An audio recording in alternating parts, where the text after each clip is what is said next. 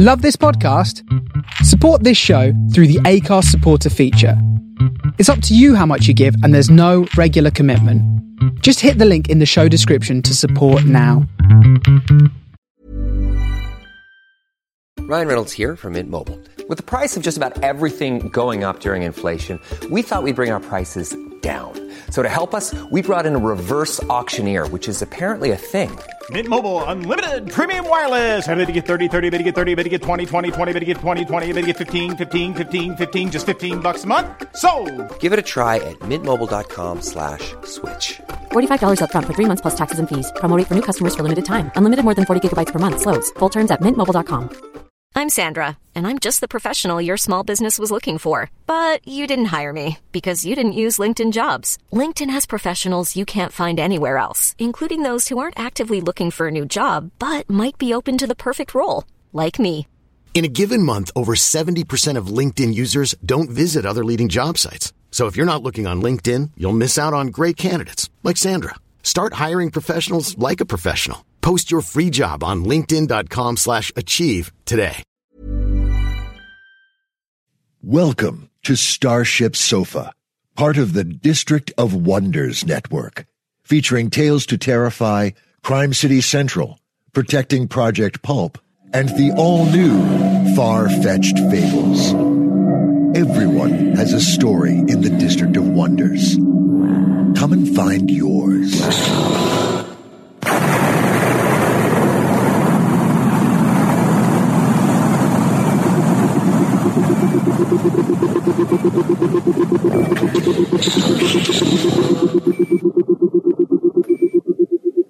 This is the Starship Sofa. Everybody, welcome, hello, and welcome to show 350. I am your host, Tony C. Smith. Hello, everyone. I hope everyone is fine and dandy. Guess what? Helena. Yes, you know what I'm on about. It's Helena. Amy H. Sturgis. There you go. Met her in person. How fab was that, man? Unreal. What a fab time we had down at Worldcon. At the end of this show, I'll talk a little bit about it, because I don't know if anyone wants to hear us waffle on about it, but I certainly will at the end of the show. I tell you what's coming in today's show. We have a fantastic story. Predvizhniki by Greg Krajava. And it's narrated by the one, the only, Mr. Nick Cam. Oh, that's one big regret there. Nick didn't get his album. He was too busy. So we're going to have to go to Nick. That's the only other way I can work this out. Starship Sofa is going to have to go to Nick. There you go. Because he's a southern shandy drinking Yorkshire lad, I think. Don't say Yorkshire, man. But anyway, Nick, what a fantastic reading this is. I give you a little heads up about Greg.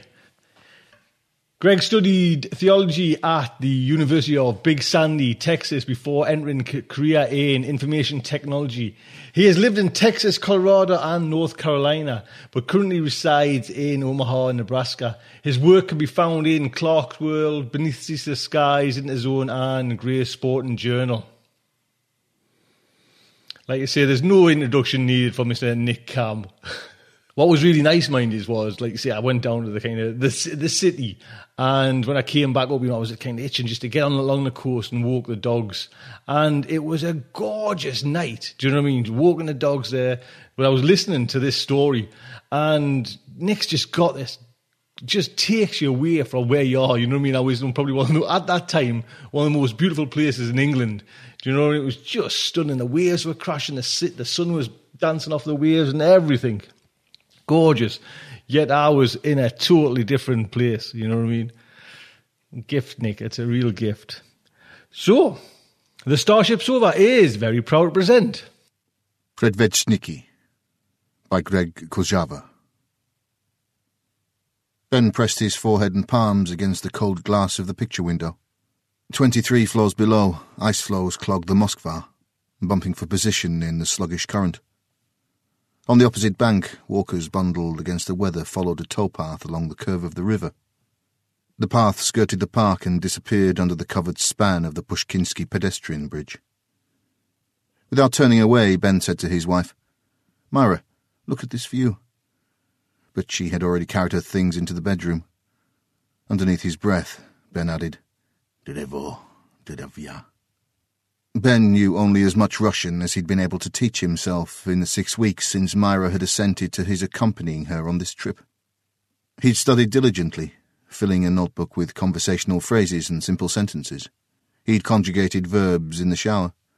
He tried a few times to get Myra to work with him, but she didn't have the patience.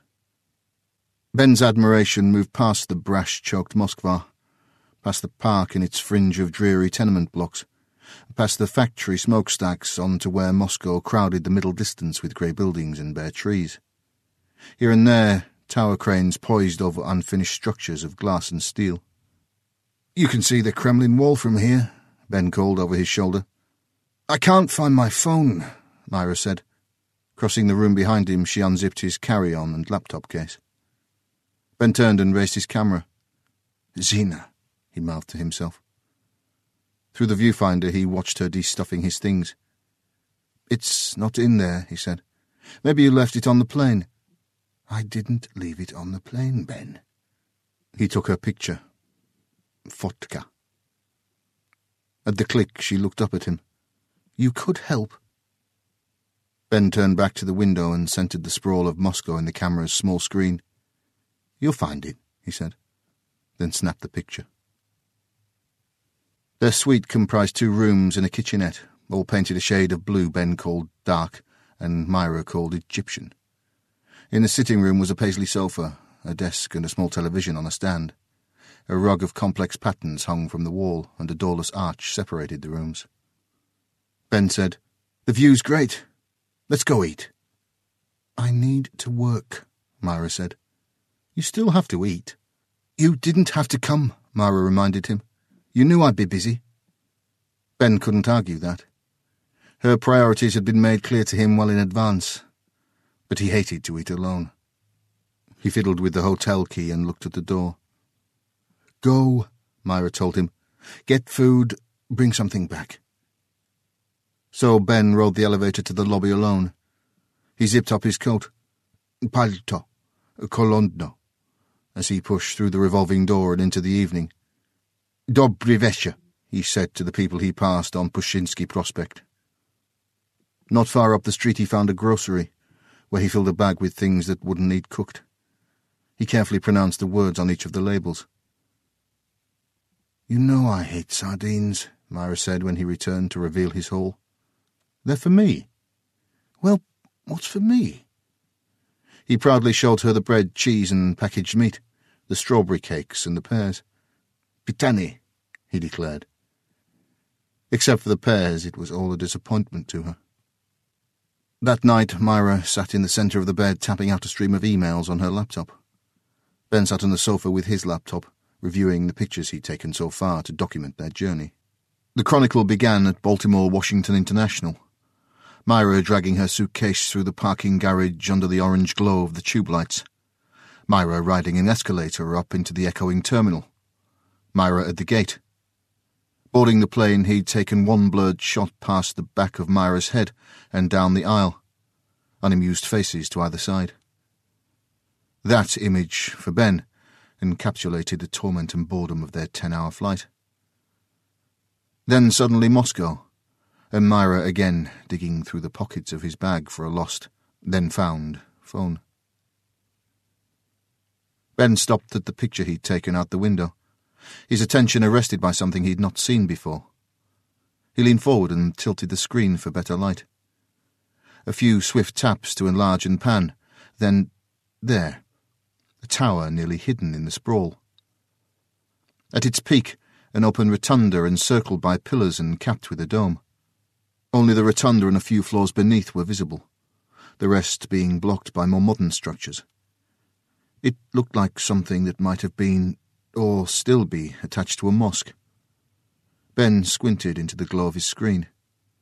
Between the pillars he could just make out what seemed to be a tattered black sheeting, either hanging from the ceiling beneath the dome or draped over something large, possibly both. The details were obscured by distance. Ben carried his laptop to the window and opened the drapes. Comparing the nighttime Moscow skyline with the image on his screen gained him nothing. The space where he thought the tower should be was unlit. Myra appeared under the arch. "What are you doing?" "Looking for something." "Can you do it without the light? I'm going to bed." Ben shut his laptop and set it on the desk, then followed Myra into the bedroom. No sooner had he stretched out next to her than she kicked at the covers in frustration. "This bed is way too small," she said. Claiming only his pillow, Ben quitted the sofa. It was dawn by the time he slept, noon when he finally woke, and then only because Myra slammed the door leaving. She returned shortly after he'd emerged from the shower, while he was still rooting through the kitchenette, looking for something with which to make coffee. She was finishing a conversation on her phone. "We'll talk later." Her eyes flicked to Ben, then away.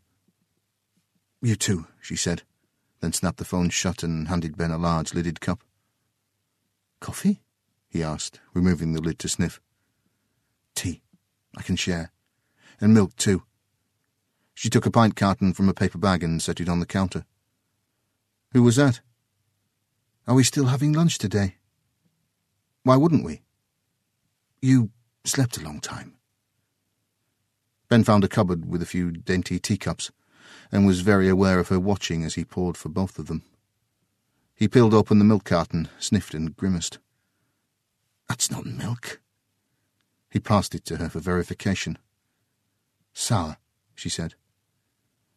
Ben took his teacup to the window. The temperature had plummeted overnight, and the trees in the park looked ready to shatter. In the full light of day, the unfamiliar tower from his picture seemed less enigmatic than it had the previous night. Though its base was lost in a cluster of surrounding buildings, Ben imagined hefty balustrades and a vaulted entrance. In the open rotunda, the black sheeting had either been taken down or blown away. "Did you see this?" Ben said. When Myra didn't answer, he looked back to see her still watching him. He gestured out of the window with his cup. "Did you?" "Did I what?" Ben flipped open his laptop and keyed it on. While waiting, he nodded out the window again. "That tower. There was something up there yesterday." He leaned over the desk and called up the picture with the tower, then slid the laptop around to face her. Myra hadn't moved and didn't look. He identified the tower on the screen. "Right there." She sipped her tea. "You don't care," Ben realized, turning the laptop back to himself. "What exactly am I supposed to care about, Ben?" "I didn't see that tower yesterday." Until the words had been spoken, he hadn't realized why the tower bothered him. He'd absorbed their view from the window yesterday. He'd seen the domes of the Kremlin, the red wall, the bare trees. Farther out he'd noted the tower cranes in the factories. He had not seen the tower. "What is that building?" he asked. Myra, who had come to look over his shoulder, pointed at another building. "What's that one? Or that one?" Her nails clicked on the screen. "What's that one?" Ben looked at her. "Why are you mad?" "It's just a building." "I didn't see it yesterday." "We just got here, Ben. There's a lot you haven't seen." "Okay," Ben said. He closed the cover of his laptop. Forget it. Turning from her and the window, he picked the camera off the desk and dropped into the sofa. Myra went downstairs for more tea and didn't return until 20 minutes later, empty-handed, only to say, "I got called in." "It's Sunday," Ben protested.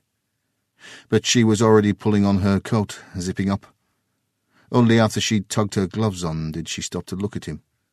"I might miss dinner," she said, then closed the door behind her. In the faint cloud of perfume left in her wake, Ben contemplated the camera. After cleaning the lens with the corner of his shirt, he set it aside and went to the kitchenette to see if she'd left any tea. She hadn't. Instead, he found a receipt with a Moscow address written in her hand. He took it and went to stare out the window. The pale tower, so out of place among the steel and glass, seemed to have grown closer or taller. Ben couldn't tell which. Myra did miss dinner. It was after 2 a.m. when Ben, lying under the bed's thin quilt, heard the door open. He listened to the domestic sounds of homecoming making their way through the suite. Jangling keys, shed coat, refrigerator and faucet. Stretching out next to him, she sighed with heartfelt exhaustion. With her came an unfamiliar smell. Once she had settled, Ben turned his head to look at her. "I ate out," he said, louder than intended. Myra jerked and swore. "I thought you were sleeping." "There's a restaurant around the corner," Ben said. Nobody there spoke English, but they were so nice to me you wouldn't believe it. I had a really big cucumber. They fed me red soup and dumplings. Pelmeni. It was great. They made me drink vodka.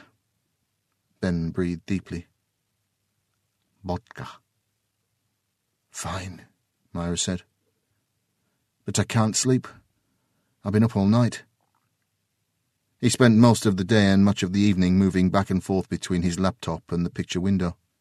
He'd filled the camera with shots that to anyone else would have seemed purposeless. Hours had been wasted digging through online photo archives of Moscow from every angle. "I couldn't find any pictures of it," he said. "Of what, Ben?" "That tower. There aren't any pictures of it." "Maybe it's new," she said without real interest.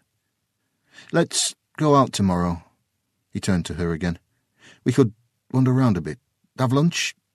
It'll be fun." "I'm working tomorrow, Ben." Myra turned her back to him.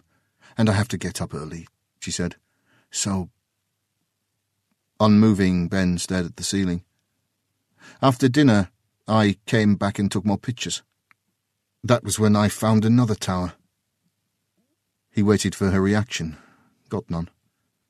"It's just like the first one, but smaller. It's farther away, so I can't see it very well. There are black curtains or tarps hung up there, too." Whatever they were, they moved erratically. He could see that much. Out and in again, lifting and curling, covering something under the domes. Ben looked at the back of Myra's head, wondering if she'd heard him. "But I don't think they're tarps," he said, "or sheets." Myra twisted to look at him. "Are you sleeping in here?" The sofa was too small for sleeping. Ben was only pretending when Myra left the next morning. As soon as the door closed behind her, he dragged his quilt and pillow into the next room, where he collapsed into the unmade bed and slept in her residual warmth. Upon rising, he made and ate a thick sandwich, practicing his Russian between huge bites. "Butterbrod," he said. "Voda." Then he locked the door behind him, rode the elevator down to the lobby and ventured out into Moscow. Lacking the confidence to brave public transportation in a foreign country, Ben walked. He crossed the Moskva on the Pushkinsky footbridge, then delved into a warren of crowded streets through which he hoped he could find his way to the nearer of the two towers. A light snow began to fall. After an hour, he paused at a cafe and tried to remember the word for donut. Reflected in the window, he spotted his tower several blocks to the northwest. The pale stones were larger than he'd imagined, and of a rougher cut. The lofty rotunda and pillars were visible but blurred by the snowfall.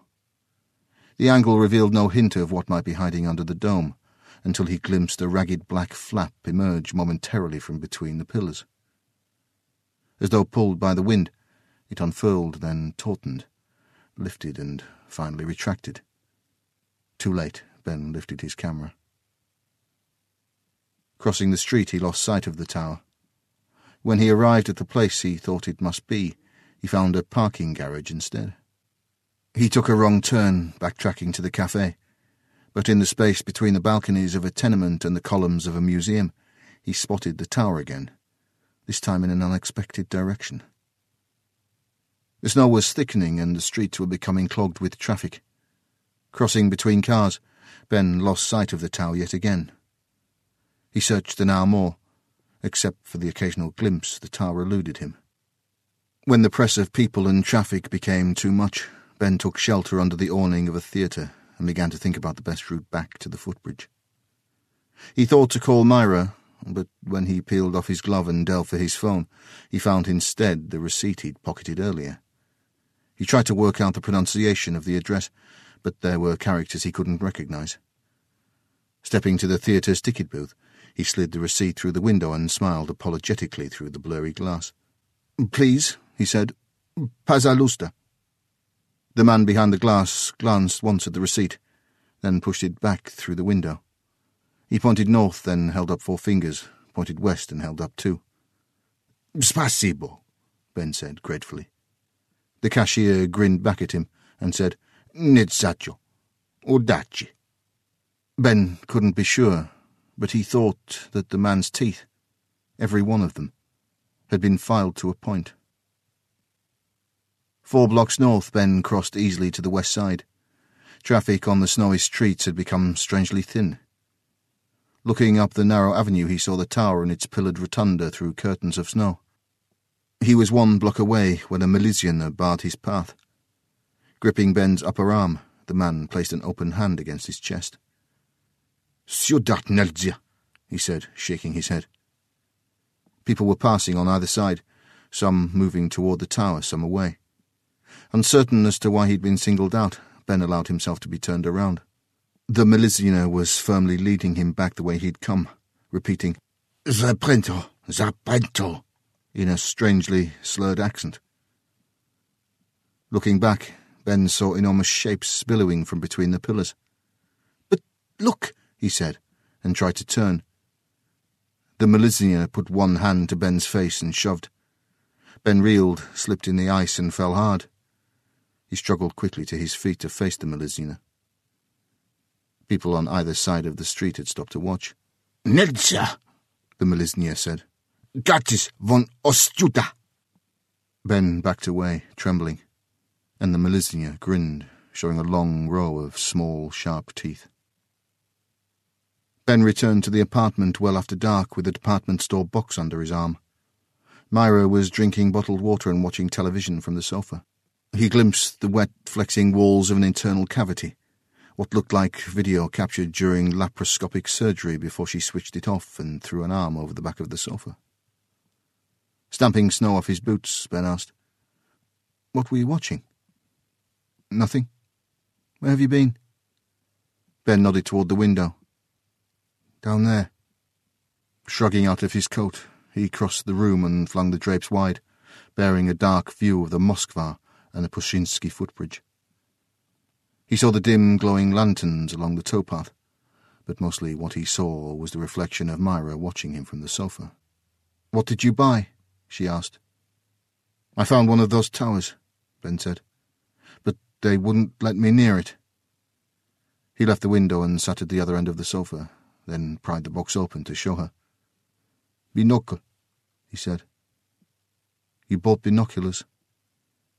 They were a fine pair and had cost him a good deal.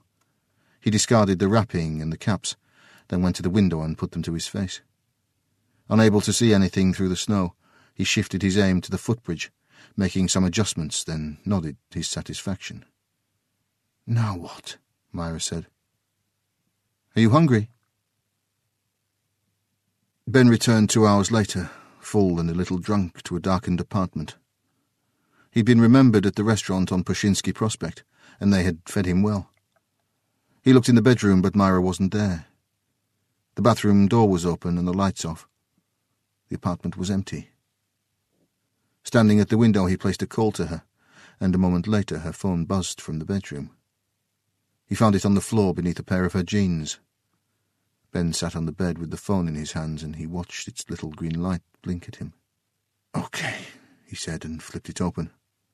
With a few taps, he summoned the call history. Markov, the phone told him, 45 minutes. Markov, 52 minutes. Markov, 30 minutes. Ben shut the phone and stared out the window. The snow had stopped, but there would be more. He left the bedroom and sat on the sofa with Myra's phone on the armrest next to him. After removing his shoes, he lay down and pulled his legs up and the quilt over his shoulders. He slept as well as his imagination allowed. Ben was up before the sun. He sat facing the open window, still dark, and the blank television. He waited for any one of these things to tell him what would happen. In the small screen of the television, Myra's reflection emerged from the bedroom and entered the kitchenette to draw a glass of water. She'd returned very late. Been to see Markov? He asked. Myra lowered the glass without drinking. Only because he didn't think she would speak without prompting, Ben lifted her phone so she could see it. Markov. 45 minutes, he said. Markov. 52 minutes. Markov. 30 minutes. That brought her out, and quickly. She snatched the phone from his hand. This isn't yours, she said, brandishing.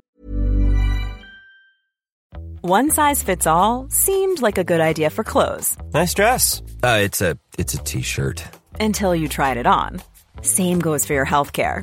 That's why United Healthcare offers a variety of flexible, budget-friendly coverage for medical, vision, dental, and more. So whether you're between jobs, coming off a parent's plan, or even missed open enrollment, you can find the plan that fits you best. Find out more about United Healthcare coverage at uh1.com. That's uh1.com.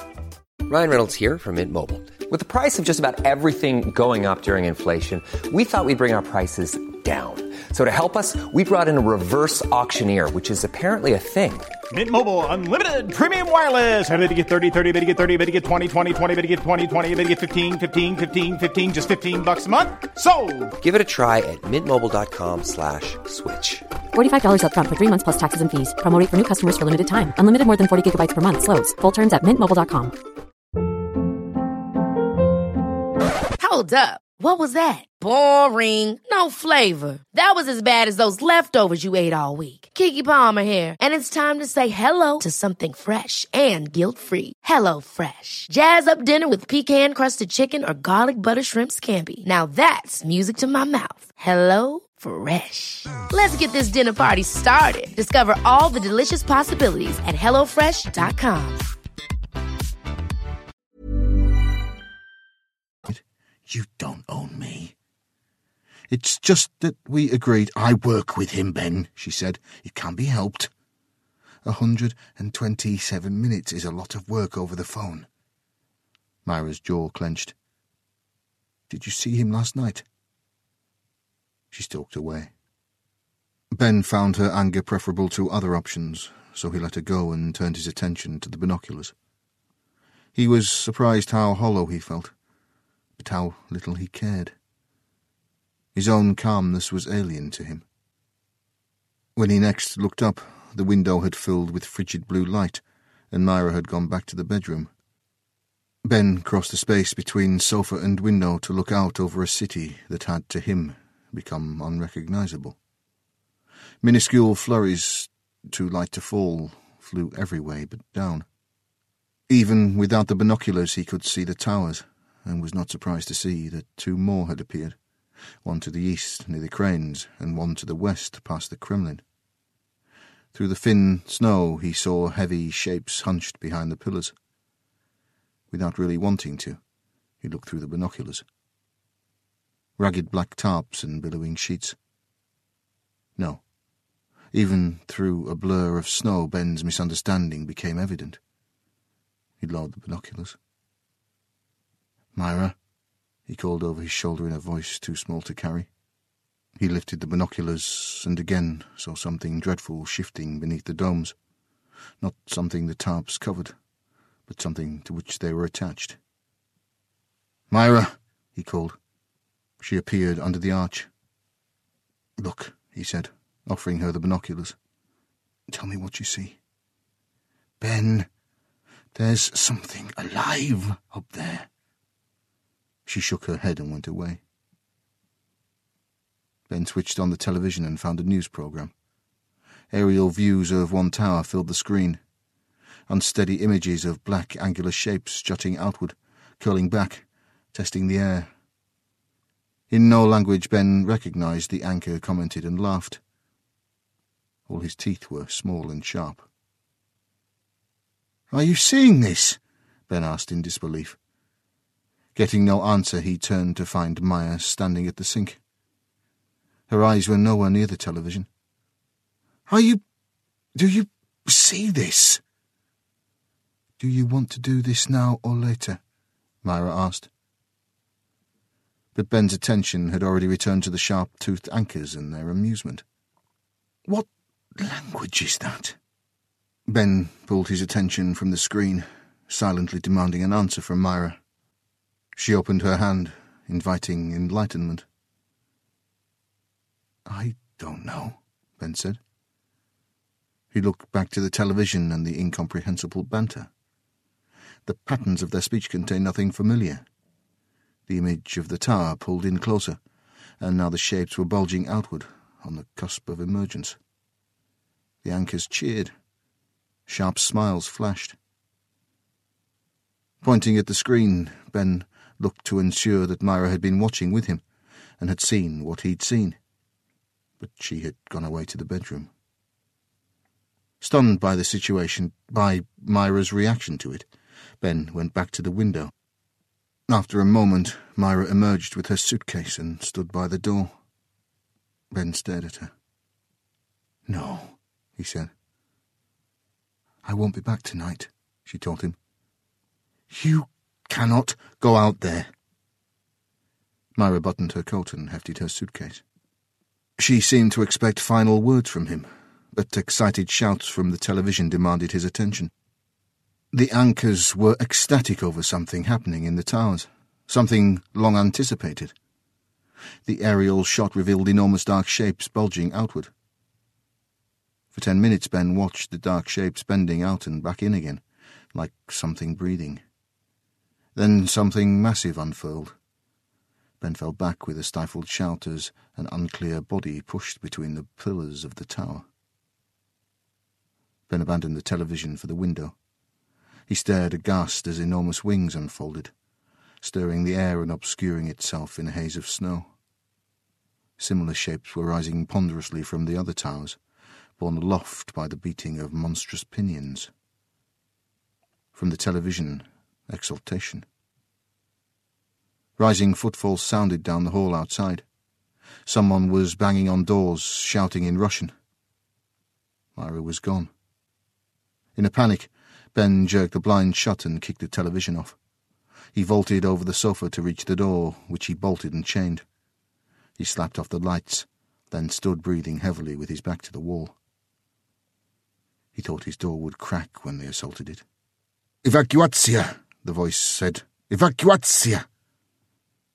A card key slid in his lock and the bolt retracted. Only the chain stopped the door opening. Ben held his breath as the man outside pressed his face to the narrow breach. "Sluchai!" he called into the apartment. "Srokno! Evacuomissia! Evacuomissia!" He pushed against the door, banging it against the chain. "Boni mesh!" Ben waited until the man gave up and moved down the hall to beat on the next apartment, shouting at those within. He quietly relocked the door. The sirens began shortly after, but not as many as Ben would have thought. At first there were frantic sounds all around him, from the adjoining apartments, from the floors above and below. There were urgent voices in the hall, a shout, a scream. Helicopters passed overhead in irregular intervals. In the midst of the chaos, Ben dragged the quilt off the sofa and into the kitchenette, where he hid beneath it. In time he slept. When he woke, it was to darkness and crushing silence. Quilt around his shoulders, Ben crawled into the living room and turned on the television, only to find repeating network test patterns. Keeping to the floor, Ben found his coat in the closet and fished out his phone. He sat with his back to the closet door and dialed Myra. Her voice instructed him to leave a message. "Myra," he whispered. "Myra, you should come back." Phone to ear, Ben moved in a crouch to the window. Parting the heavy drapes, he looked toward Moscow. There were fires burning where there shouldn't have been fires. There was a great deal of smoke. Snow, fat and ashen, bumped against the window pane. It coloured the trees, the ground, and the river a dark grey. There were bodies on the ice. "No," Ben amended. "Stay where you are." Ben remained at the window. He could see so little beyond the park. "Myra," he said into the phone, then waited for a response, as though she were there, listening but silent. "Call when you get this," he said. "If you can, The light was failing. It would be dark soon. "How did this happen?" Ben said into the phone. An ominous shape crossed overhead, and Ben crouched lower beneath the sill. In the wake of its passing, snow whirled and leapt frantically.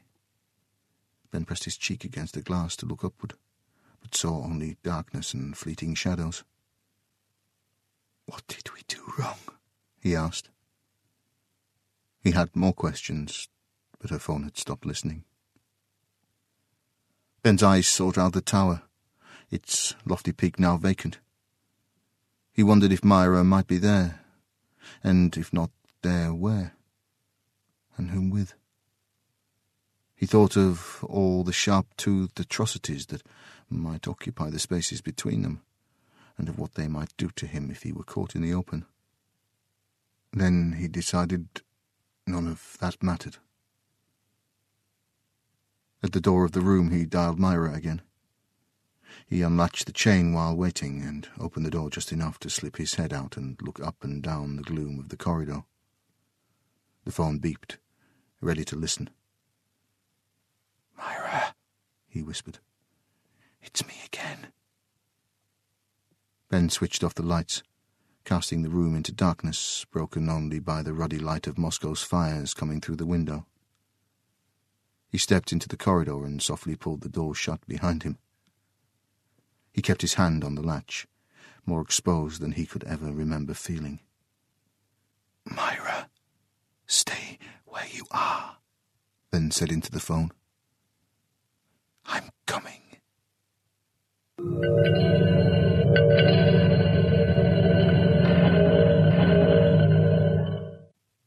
There you go. Copyright is Greg's. Greg, thank you so much for that. Thank you, really.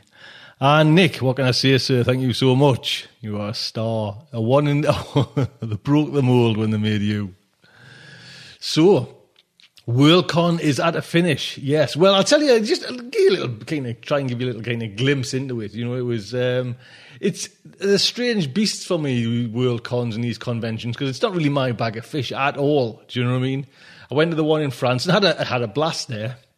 And then this one came up and it was kind of, you know, in a way you think, you got to go down there. Do you know what I mean? But I'm not kind of, I don't do any speaking nonsense or anything like that. And I don't even really want, I don't know why I went. I don't even really want to go to the panels. I don't even enjoy them. Not that I don't enjoy them. It's just not, again, it's not my thing. You know, you kind of, I don't want to say you're right. I kind of read his book. I'm reading them all the time, kind of thing. But what I love is just kind of sitting at the bar, you know, or going round the kind of dealers table and just tell you what was fab for me is there was a few things that were fab for me is when you're going around the dealers tables, meeting the publishers. You know what I mean? They're the kind of ones like, you know, Galance. Do you know what I mean? These are kind of my idols almost. You know, the publishers. Interzone was there. You know, there was kind of PS Publishing. There was loads of like indie publishers, you know, even 12th Planet from Australia came over, you know, and I never actually got to see them, you know, because every time I went to their display, there was no one there. But all the books were there. And that's what I kind of got a real like pleasure out of that, you know what I mean? It was lovely. And Terry Martin from Murky Depth, you know, the horror magazine, we once had an interview. I was going to try and get Terry back on again because he's got a big project underway. Had a chat with Terry and Ian Waits, who's kind of does a new compress. You know, it was just lovely to kind of to get to meet these people, you know, who are kind of basically keeping the industry going, you know, as far as I'm concerned. So that was lovely. And I tell you what else I really enjoyed was walking around the art. You know, some of the art, man, there was just, you know, they had like they made out like this kind of like a gallery area. And it was just stunning, some of the artwork there, you know what I mean? You had all the big hitters. And it was lovely, to be quite honest, because that's, I think everyone knows, you know, you pick up a book almost 90% due to its cover, you know. And if the art doesn't grab you, the cover doesn't grab you, you ain't gonna pick it up, you ain't gonna read what probably a classic story is inside. And it was like I say, there was some big hitters there in art, and just even people you'd kind of never heard of, you know, but they've getting a stall there, they took the chance and got a stall there. It was lovely, do you know what I mean, to walk around the art. But man, how big was this building we're in? it went, there's 2 train stops. Do you know what I mean? That's how big it was. And on the thing, it would say, on your kind of tube, the DLR in to Excel, it would say, this stop for the Excel Centre. So you got off and it put you off at the wrong one.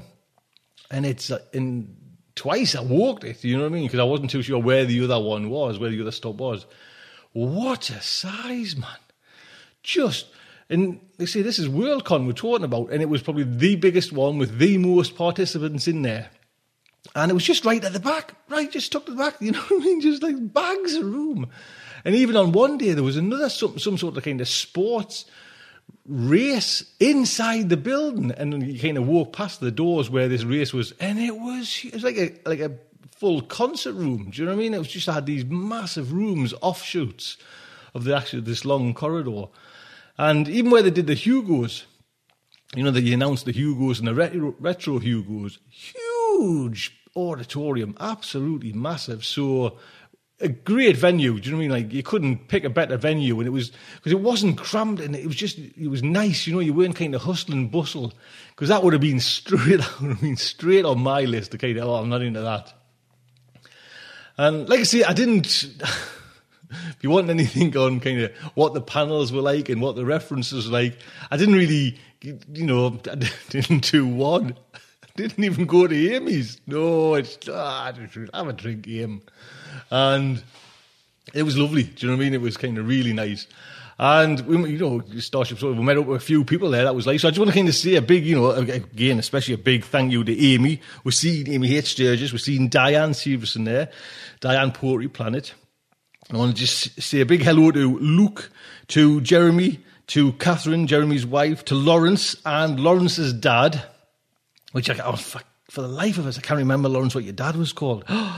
And just Lawrence's dad as well, cool dad. He had all the information, going, he knew science fiction, man. We were just puppies in his kind of aura. It was just fantastic. And my good friend Gary Main came down. And I'll tell the story about Gary, because Gary was coming down on the Saturday. I got there on the kind of Thursday around about probably 5 o'clock. And I was leaving on the Saturday dinner time, and Gary was come down on the Saturday, and it was like, I'm going to, and Gary's been a supporter of the show, listen to the show. I don't know if anyone can remember. Years ago, we kind of got some books together at the Sand, because Gary was in the RAF and he was in kind of Afghanistan. And we were just sending some books over, and this was years ago. And like say, Gary, bless him, been listening for that long. And I got a message on me, or what do you call them things on my phone, saying Gary be there. I think he was there before I even got up. I think on Saturday. So I was about a mile away for a couple of stops on the train, shot over there, and when me and Gary met up. This is for the first time, we've talked and everything. And, done loads of stuff together online, but never kind of met up. And, you know what I mean? It was just lovely. Because, as you know, I like a drink. Quite a few, now and again, And trying to get Amy a little bit tiddly one day there through the afternoon there. She was on red wine. I think she had to put herself to bed there. She got 2 large glasses of red wine. And I don't know if she had a speaking engagement then or not. But anyway, I met Gary, and, we were a few hours together, and I think it was about 9:30 in the morning, but something silly like that. But the bar was open. Whatever time it was, the bar was open. So Gary ex-RAF, you know what I mean? It's part of the training. So I officially, on that Saturday, handed over the mantle of, the beer drinker to Gary, and Gary took it up in relish. And what was really nice is I got text off Gary, through the day, and here he just somehow managed to, stumble into different parties on the night or through the day. And he was drinking with UK astronaut. I forget what Catherine somebody said the name was. He was at a Galance party, he was something champagne, and I hadn't anything to eat. You know what I mean? He'd been drinking since 9 o'clock or something, 9:30 with me. I left about 12:30 and he just carried on. But he got a book signed for us as well by one of my favourite artists, which was lovely. Do you know what I mean? I'm kind of just happy as anything for that. But yes, Worldcon was, I'm just talking about all the drinking. There was loads of venues there. I know Amy's first one was Sherlock Holmes. And everyone in our little kind of group went to see her. Do you know what I mean? I had to keep the table at the bar. Do you know what I mean? That was the kind of idea.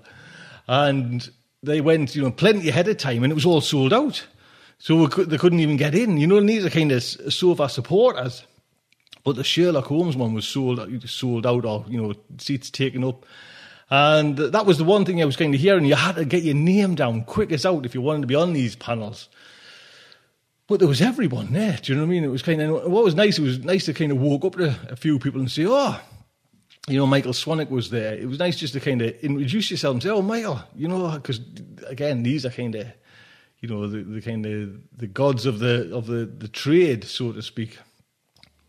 So I think for me, the highlights was meeting everybody, do you know what I mean? And just sitting around, having a chat and having a talk and, having a few drinks. Diane can sup. By God, she sups them pints quick enough. Do you know what I mean? It's like, you want another one, Diane? So soon.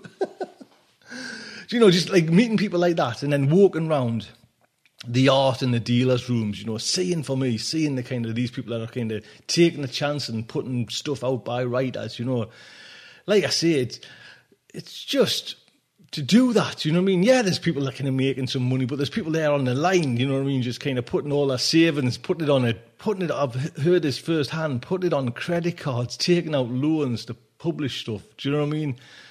Boy, brave people. But yes, it was a cracking time, and I really enjoyed it, do you know what I mean?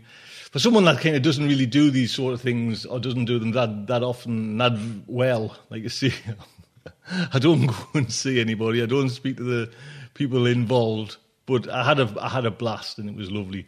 And I don't know if anyone's seen on the Facebook, we've got a lovely picture. We did a selfie of everyone there, so that's lovely. You can actually see who we look like and what we look like and who I'm talking about there.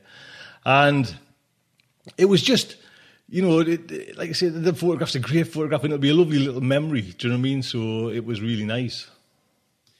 Now, I also wanted to mention as well, like the Hugo Awards were kind of getting announced on the Sunday. On the Sunday as well, round about, I think it was probably 5:30, on Facebook, I put a posting of and this is what I kind of said. I said, the Hugos are only hours away, and I thought I'd stick my tooth penneth in and say who I'd like to win. Notice that it is like to win, not who will win. These predictions are from the heart, not the brain, and these are the only ones I'm interested in.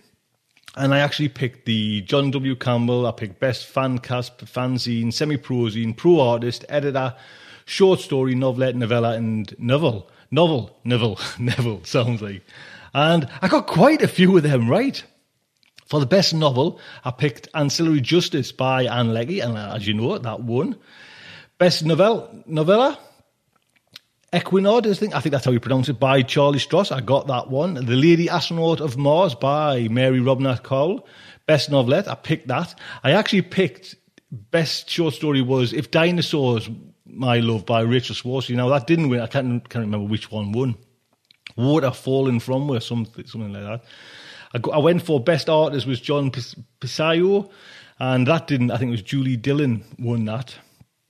Best Semi-Prozine, Lightspeed Magazine, and I picked that one as well, and that one, and I'm just so happy for John Joseph Adams, do you know what I mean, and just, the whole crew over there, do you know what I mean? What they're doing for the faith of science fiction is just, do you know what I mean, when you think about all the kind of books John's putting out, he's just kind of not reinventing science fiction, but getting a hold of this whole genre and just kind of shaking it up and, doing wonders with it. Then I went for Best Fanzine was Journey Planet. And again, I can't remember who won. And I went for Best Fan Cast. I said T in Jeopardy, and it was SF Signal that won that. But then for the John W. Campbell Award, I picked Sophia Samatra, and she won as well. So that's not a bad kind of little prediction. Do you know what I mean? If I had a few bets on that, I would have been quite happy with that. Yes, so that was a few hours before the Hugos got nominated, and it was actually nice to have a look. I think Starship Sofa, because you can have a look where we are. We were right down this time, right down there. But what I did notice was Neil Gaiman's story, Ocean at the End of the Road, End of the Lane, or something like that. He'd been nominated and he pulled himself out, and I guess it was all that kerfuffle with Jonathan Ross that prompted his decision for that. Well, I'm guessing, do you know what I mean? But you never know. But it would have been nice to see that one in. But from the start, I've honoured that Ancillary Justice by Anne Leckie. So that was lovely.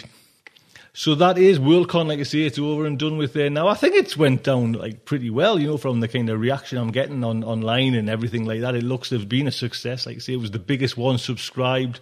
You know, there's about 10,000 people there. A book to go, do you know what I mean? And at one time, like, you couldn't get a table for a cup of tea. Not in a million yards. So a grand success, and I really enjoyed it. Until next week, just like to say, good night from me.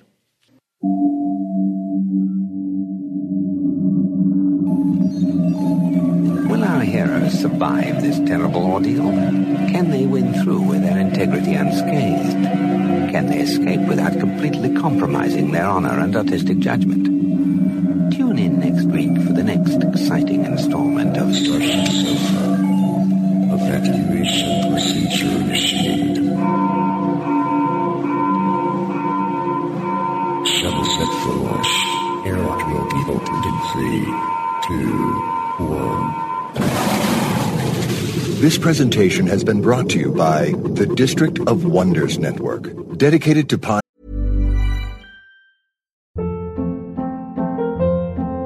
Hold up. What was that? Boring. No flavor. That was as bad as those leftovers you ate all week. Keke Palmer here, and it's time to say hello to something fresh and guilt-free. Hello Fresh. Jazz up dinner with pecan-crusted chicken or garlic butter shrimp scampi. Now that's music to my mouth. Hello Fresh. Let's get this dinner party started. Discover all the delicious possibilities at HelloFresh.com.